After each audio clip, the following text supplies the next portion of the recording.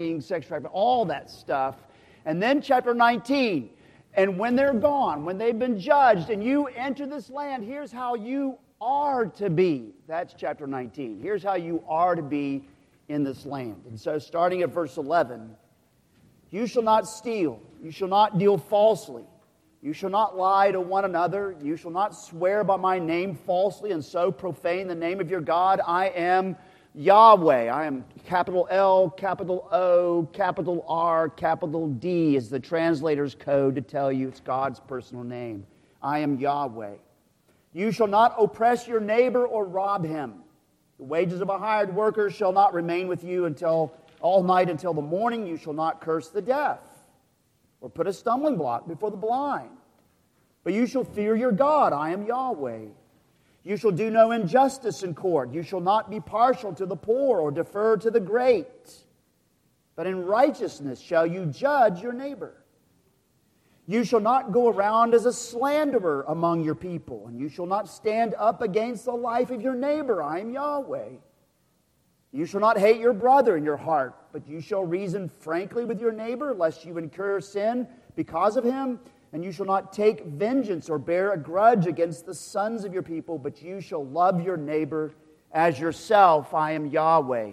And you remember that last verse when Jesus our Lord was asked, what is the greatest commandment? He said, love God whole hog. That's my paraphrase. Love God whole hog. And then he says, and also love your neighbor as yourself. Upon these two commandments hang all the law and the prophets. And so now we turn to James chapter 4. I'm going to read verse 11 and 12. That's page 1013 in that blue Bible. James chapter 4, verse 11 and 12. This is all burbling out of chapter 3 and the first part of chapter 4. This is a continuation of some theme, a specific theme. And so here's what James writes. Do not speak evil against one another, brothers. The one who speaks against a brother or judges his brother speaks evil against the law and judges the law. But if you judge the law, you're not a doer of the law, but a judge. There's only one lawgiver and judge, he who is able to save and to destroy. But who are you to judge your neighbors? So what I've read to you from the Old Testament and the New is the word of the Lord Jesus. Thanks be to God. Let's pray. O Lord Jesus Christ, Lord of glory, forgive us for judgmentally judging others, we who will be judged ourselves. Give us help and give us hope. Amen. You may be seated. So if you're visiting, you may not know, on the back of the worship guide are the sermon notes there. There's a big quotation I'm going to bring up in the sermon. It's right there in the back. And then there are questions at the bottom. And tonight is our first care group night, and those questions will probably be bumped into or tripped over or whatever the case is, somewhere in one of your care groups. Some of you may have heard me tell this story, and if you haven't, great. If you have, it's okay. You need to hear it again.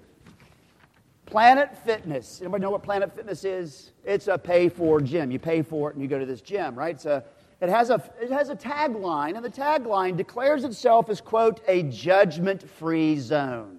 Planet Fitness, the judgment-free zone. Well, on the 23rd of July in 2018, I know this is a fact, I read every news article I could find to validate the facts, and it happened. On 23 July 2018, Eric Stegno walks into his Planet Fitness gym in Plaistow, New Hampshire, to put those bragging rights to the test. We'll see if that motto is real. So he walks into Planet Fitness, gets through the front desk, gets over to where the weights are, and he strips down buck naked. And he begins to work out in the buff. Well, noticeably, the staff members were appalled, shocked, and scandalized, and they immediately called the police. And when the police arrived, they arrested Eric Stegno for indecent exposure. And as they hauled him out in handcuffs, they all said, you could hear the man say on the way out the door, hey, I thought this was a judgment-free zone. I don't know, that was a funny story. But I'm bumped. You know, it's moments like this where our mottos and our slogans often get exposed, sometimes really for their emptiness. And so keep that story lightly in the back of your head. It won't play a central piece, but it kind of brings us in. Now, I want you to know where we are in James 4. James 4:11 through chapter 5, verse 6. James 4:11 through chapter 5, verse 6 are three examples of three Christian groups of people in the synagogues who have, think about last week's sermon, who have been allowing their desires and pleasures to dominate them. These are three separate groups of people who have allowed their desires and pleasures to dominate them. Verses 1 through 12 is the first group, which I'll deal with today. Then verses 13 through 17 is the next group that Pastor West will deal with next week. And then chapter 5, 1 through 6. I just want you to get it. There are three groups of Christian people who have allowed their desires and pleasures to dominate them. And they especially need to receive James's summons back up in verse 7 through 10. To submit to God, resist the devil, he will flee from you. To draw near to God, he will draw near to you. To cleanse your hands, you sinners, and purify your hearts, etc. To humble yourself before the Lord Jesus, and he will lift you up. These are three groups that need to receive James's summons, real groups in these little synagogues, these fellowships. And if they will not submit and turn and come back, then they will find, verse 6 is true of them, God opposes the proud. They are the proud whom God is opposing. And so, my friends, as we look at verses 11 through 12 today, we're going to examine wrong judgment, right judgment, and the day of judgment. There's the 3 points, wrong judgment, right judgment, and the day of judgment. Just as a side note, if you don't feel convicted when you leave here, I messed up. I'm just going to tell you. I mean, you hear me say it often. When you point one finger at others, there are 3 more pointing back. You deal with a passage like this, it's bigger than 2 verses. I mean, it's huge. And when you get done, if you deal with it honestly, you go, oh my goodness. As I tell Wes often, there's no hope for any of us. We're just going to be saved by grace alone. I mean, surely. And so I probably won't cover everything, but if you pay attention and you write notes and you think this through, you'll start to say, why is Mike talking about me? Right? It's just that bad. There's minefields aplenty in these 2 verses.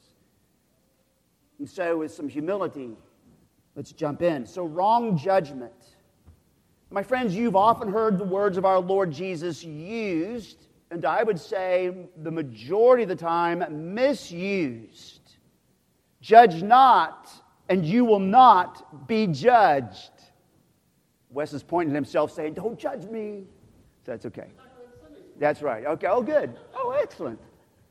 But you hear those words, they're used, but often misused. Judge not that you be not judged. And so to understand what our Lord Jesus meant by that, because you know how it's often used. It's usually used when you're having to deal with somebody's sin, right? And they throw it right back in your face. Judge not that you be not judged, right? That's misusing it. Here's what I mean. Look down at to our confession of sin, the passage that we read right before the confession of sin, where this phrase, this statement is used. John 6, verses 36 through 38. Be merciful as your Father is merciful. Judge not, and you will not be judged. Condemn not, and you will not be condemned. Forgive, and you will be forgiven. Give, and it will be given to you. Good measure, pressed down, shaken together, running over, will be put into your lap. For the measure that you use, it will be measured back to you. Notice context. Notice what Jesus is actually driving at. He's actually talking about not some divine human quid pro quo, my little bit of this for God's big O that, but instead in the context, he's talking about how we deal with people as we live out daily lives. With the measure you use, it'll be measured back to you. The point of the statement is actually this: be as charitable and as gracious and as generous as you want others to be with you. Let me say it again. Be as charitable and as gracious and as generous as you want others to be with you. That's our Lord's point when he says, judge not that you be not judged. My friends, this is all about the way we walk through our relationships, the way we walk through our civil discourses, the way we walk through our marriages, the way we walk through our church fellowships, and so forth. And that is what James is addressing here. And it clearly comes out there in verse 11, where James especially uses 3 Greek words. By the way, this is one of your questions down at the bottom for your care group tonight. James uses one Greek word 3 times in verse 11, so that should tell you something already. But let me read it again, and I'm going to highlight that where that word is used. Verse 11, do not speak evil. This is katalaleo is a Greek word. Do not speak evil against one another, brothers. The one who speaks against a brother or judges his brother speaks evil against. Number 3. There was number 3. Speaks evil against the law and judges the law. But if you judge the law, you're not a doer of the law, but a judge. So there's katalaleo used 3 times. Speaking against, speaking against, speaking against. This is pretty important, the fact that he uses it 3 times. But notice that he also uses speaking evil against a fellow believer. He puts it into the same dance routine with judging a fellow believer. In fact, he makes it a synonym.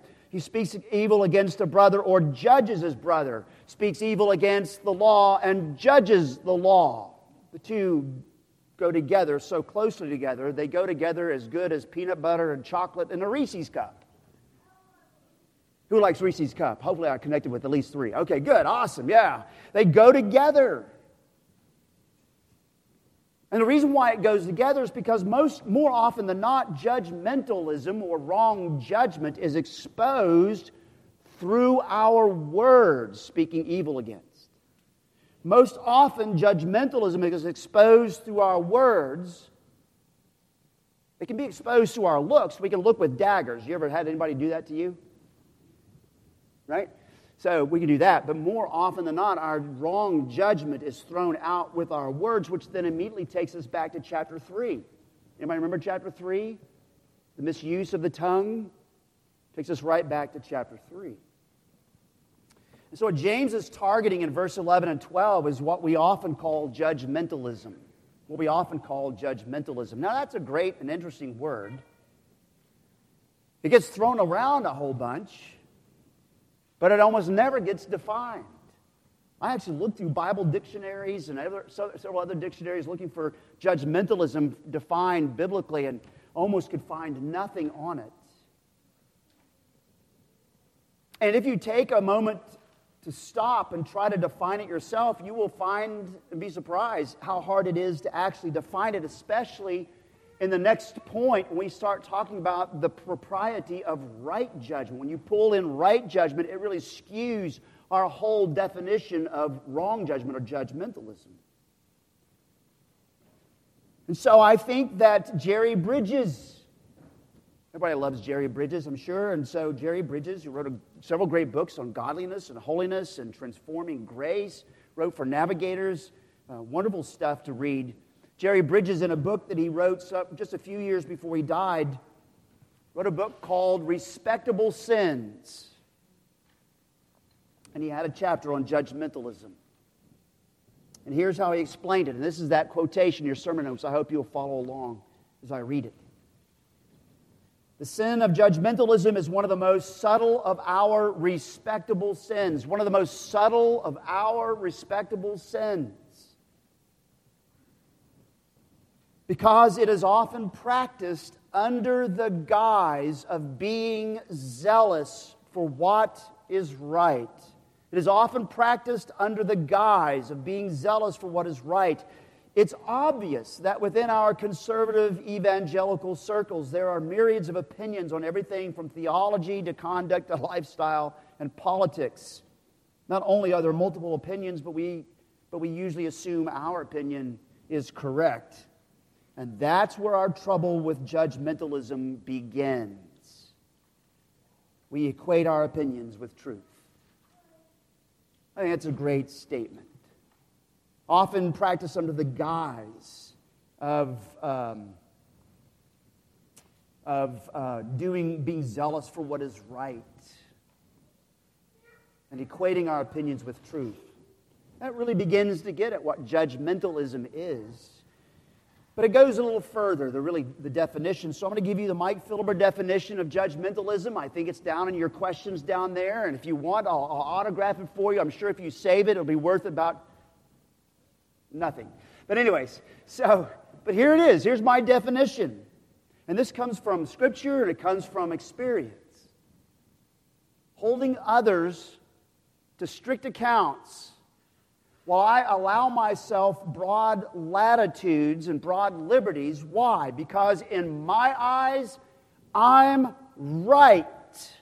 And therefore, I get the right to pick and choose what I apply to you and what I apply to myself or excuse myself from. Sorry, it's not a real sexy, short, pithy definition, but it's pretty good, I think. Holding others to strict accounts, but allowing myself broad liberties. I stole that from C.S. Lewis. Because I have the right to determine what Scripture I get to apply to you and what I get to apply to myself or excuse myself from. Here's an illustration. It has nothing to do with the Bible, but it's like court cases.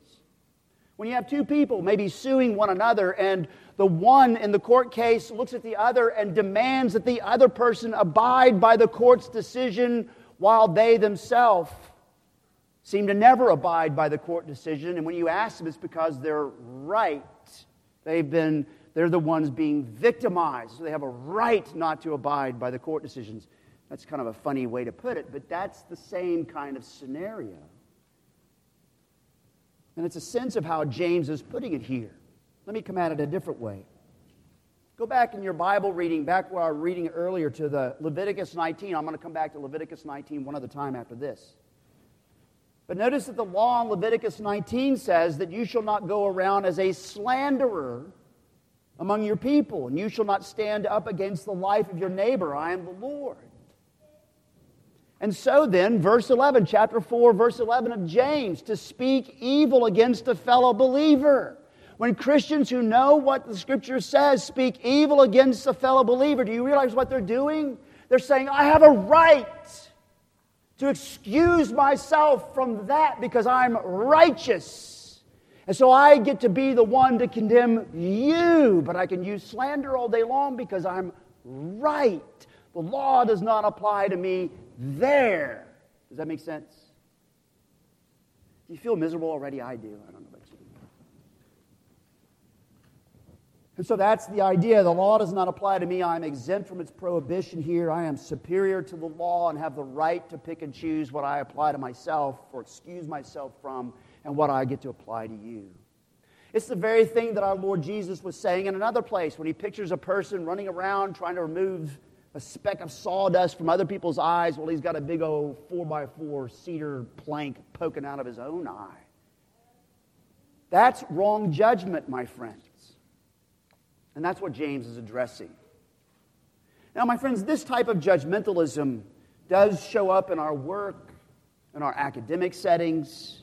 I could give you several illustrations. It surfaces in our civil society. It goes on all the time, especially around presidential election seasons. It surfaces in our congregations. We see it all around us. We're part of the problem. And I want you to notice here in James 4 that judgmentalism parties at the same pub with partiality. That's why James begins chapter 2, verse 1, talking about partiality, and he's here now at judgmentalism because the two actually are flip sides of the same coin. When I'm judging, I'm actually being partial to me. Right? I'm being partial to me, and I'm being partial to me, and therefore I'm deriding you. And so judgmentalism, speaking and partiality, party at the same pub.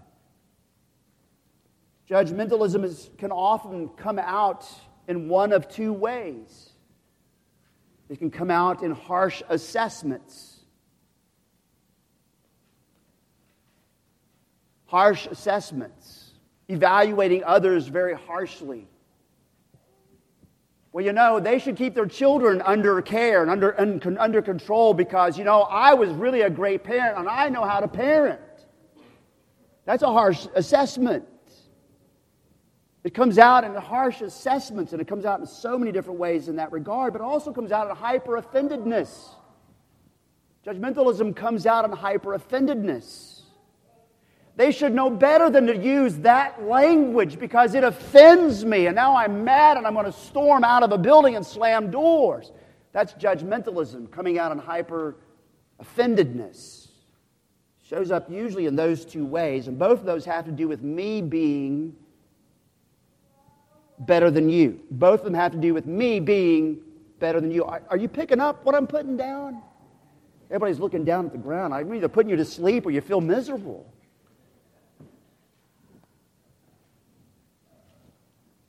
Judgmentalism is often my need to become superior to you, or my need to be known as superior to you.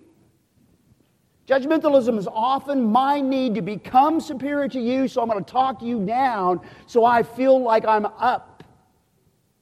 Or it's my need to show that I'm superior to you, so I'm going to tear you down, I'm going to speak evil against you, I'm going to use the law against you while I give myself excuses for not listening to the Word of God or not abiding by it, so that way I can show how superior I am.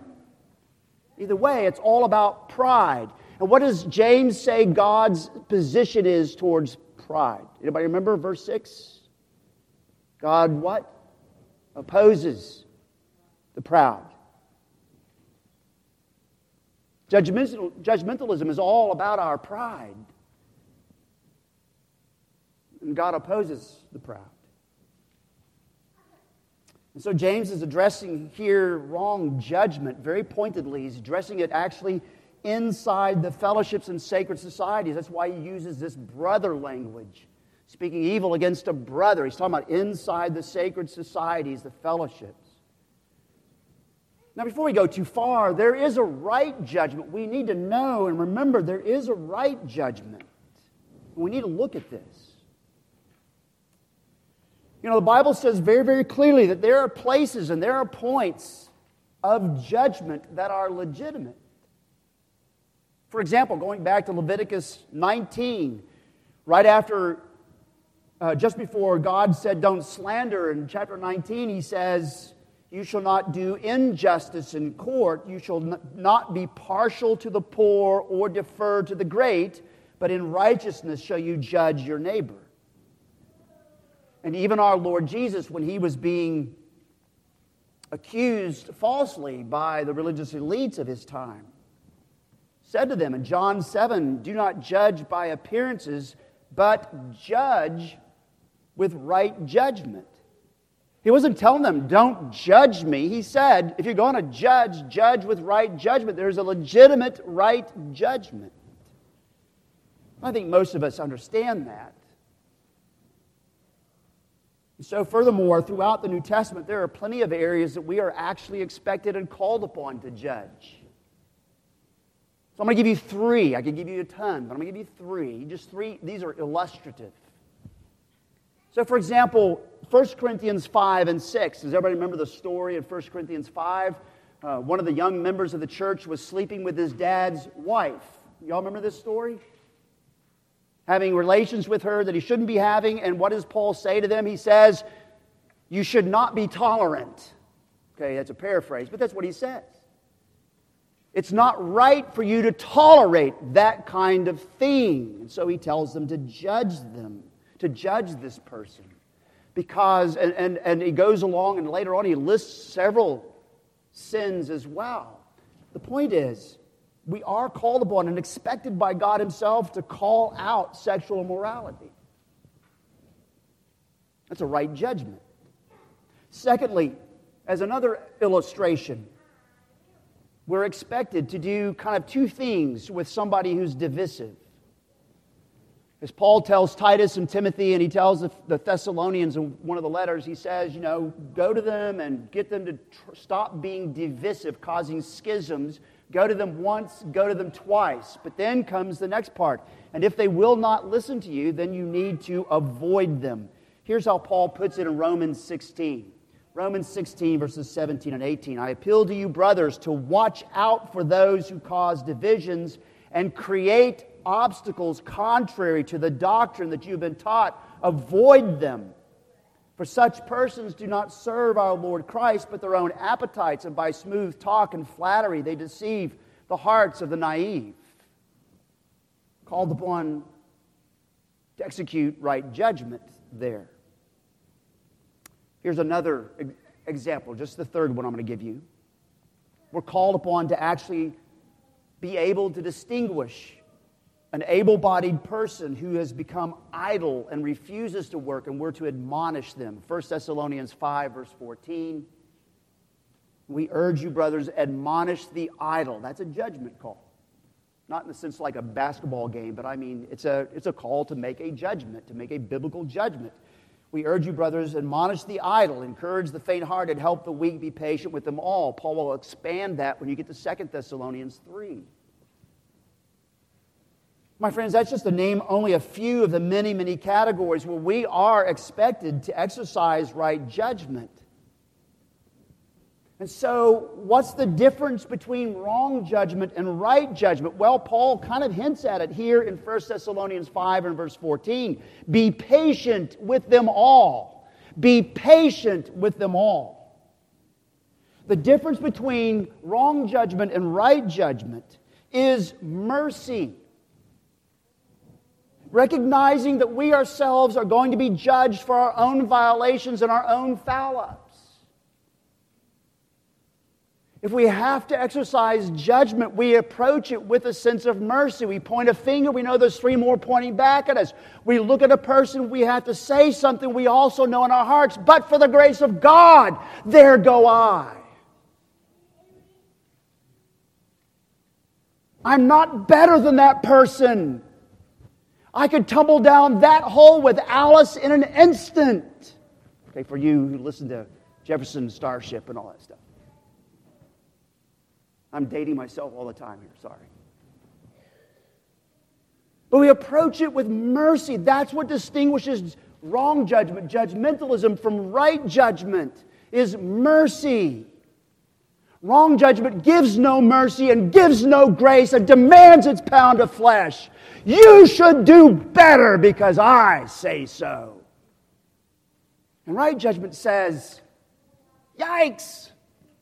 Let me walk with you through this. You shouldn't be doing that, but I need to be careful myself because I myself could stumble into the same. Let me exhibit the same grace and generosity and charitableness that I would like extended to me. And that's exactly what James said clear back in chapter 2. Chapter 2, verses 12 and 13, when he says, so speak and so act as those who will be judged under the law of liberty, for judgment is without mercy to one who has shown no mercy. Mercy triumphs over judgment. And so, my friends, to judge rightly with right judgment has everything to do with the day of judgment. Has everything to do with the day of judgment, which is exactly where James goes next in verse 12. Verse 12 of chapter 4, there is only one lawgiver and judge who is able to save and to destroy. But who are you to judge your neighbor?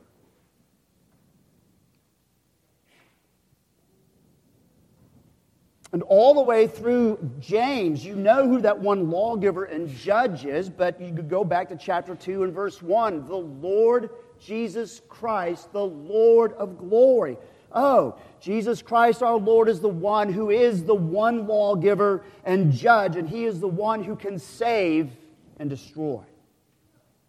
And my friends, that statement is part and parcel with the gospel. Shame on us, especially in North America, who have chafed under the thought of the day of judgment being part of the gospel, and so we take out the day of judgment from many of our gospel presentations. It's part and parcel. All the way through the book of Acts, every gospel sermon just about has something to do with the day of judgment. Here's an example. When Peter is preaching to the house of Cornelius, he says in Acts 10, as he's preaching the gospel, And Jesus commanded us to preach to the people and to testify that He is the one appointed by God. He is the one appointed by God to be judge of the living and the dead. To Him, all the prophets bear witness that everyone who believes in Him receives forgiveness of sins through His name. He is the one appointed to be the judge of the living and the dead. But guess what? The judge is also the remedy. Do you hear the good news in there? The one who judges is also the remedy. It's in Him you find forgiveness for all those things we deserved to be condemned for. And so, my friends, the day of judgment is good news for some, and it is bad news for others. So, for example, someone who has been harshly judged by others to the point that they have maybe lost their livelihood. This happens in the media all the time, where accusation equals guilt. Oh, I taught a class on that about a year and a half ago, didn't I? Where accusation equals guilt, right? And they've been judged and they've received harshly because of that judgment. They can have confidence that on the day of judgment they will be vindicated by the one who knows the truth. They will be vindicated by the very one who was on the receiving end of so much false witness bearing and slander and judgmentalism, our Lord Jesus Christ. It's kind of what our shorter catechism is saying when it asks, what benefits do believers receive from Christ at the resurrection? At the resurrection, believers being raised up in glory shall be openly acknowledged and acquitted in the day of judgment and made perfectly blessed to the full enjoying of God to all eternity. Sometimes, for many, the day of judgment is good news. Think of someone who's been judged harshly and slandered. But some who have gotten away with murdering people's reputations and characters, will have to stand before the one who knows what it is to be slandered in a court system, for example. Who knows the truth, they'll have to stand before Him and they will be condemned.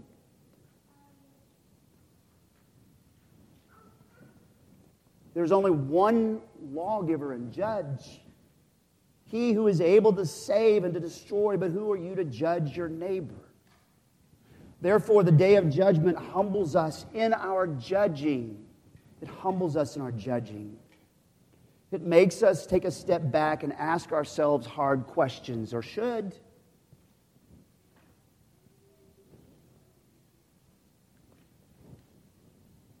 Is this a legitimate judgment?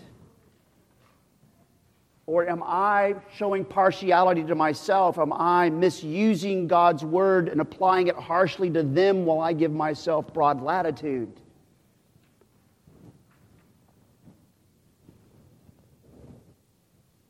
It makes us step back and ask ourselves hard questions in this judgment. Am I also extending the same mercy I want extended to me?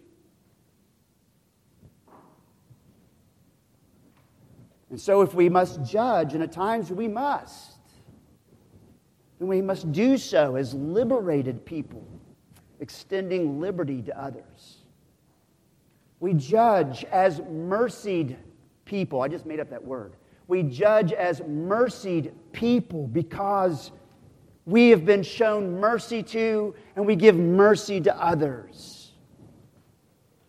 If we must, and we must at times, and we do so as people who have been saved by an impartial Savior. Chapter 2, verse 1, my brothers, show no partiality as you hold the faith in our Lord Jesus Christ, the Lord of glory. And so where do we go from here? Well, verses 6 through 10 bring us right where we need to be. God opposes the proud but gives grace to the humble. There's good news there. For those who say, you know what? That's part of my problem is pride. That's why I look down my nose at other people and why I judge them so harshly. Dear God, have mercy on me. There's the beginning. There's good news in there. And then he says here, submit to God. Oh, yeah. Resist the devil. Anybody remember what's the name devil mean? Anybody remember? Slanderer. Jesus says so in John 8, verse 44. The chief slanderer, resist the chief evil speaker against the brothers. Right? Resist the chief slanderer, resist the devil, and what's the good news? He will what? Flee from you. Draw near to God, and He will Draw near to you. Cleanse your hands, you sinners. Purify your hearts, you double-minded. Lament, mourn, and weep. Let your laughter be turned to mourning, your joy to gloom. Hate your sin for crying out loud.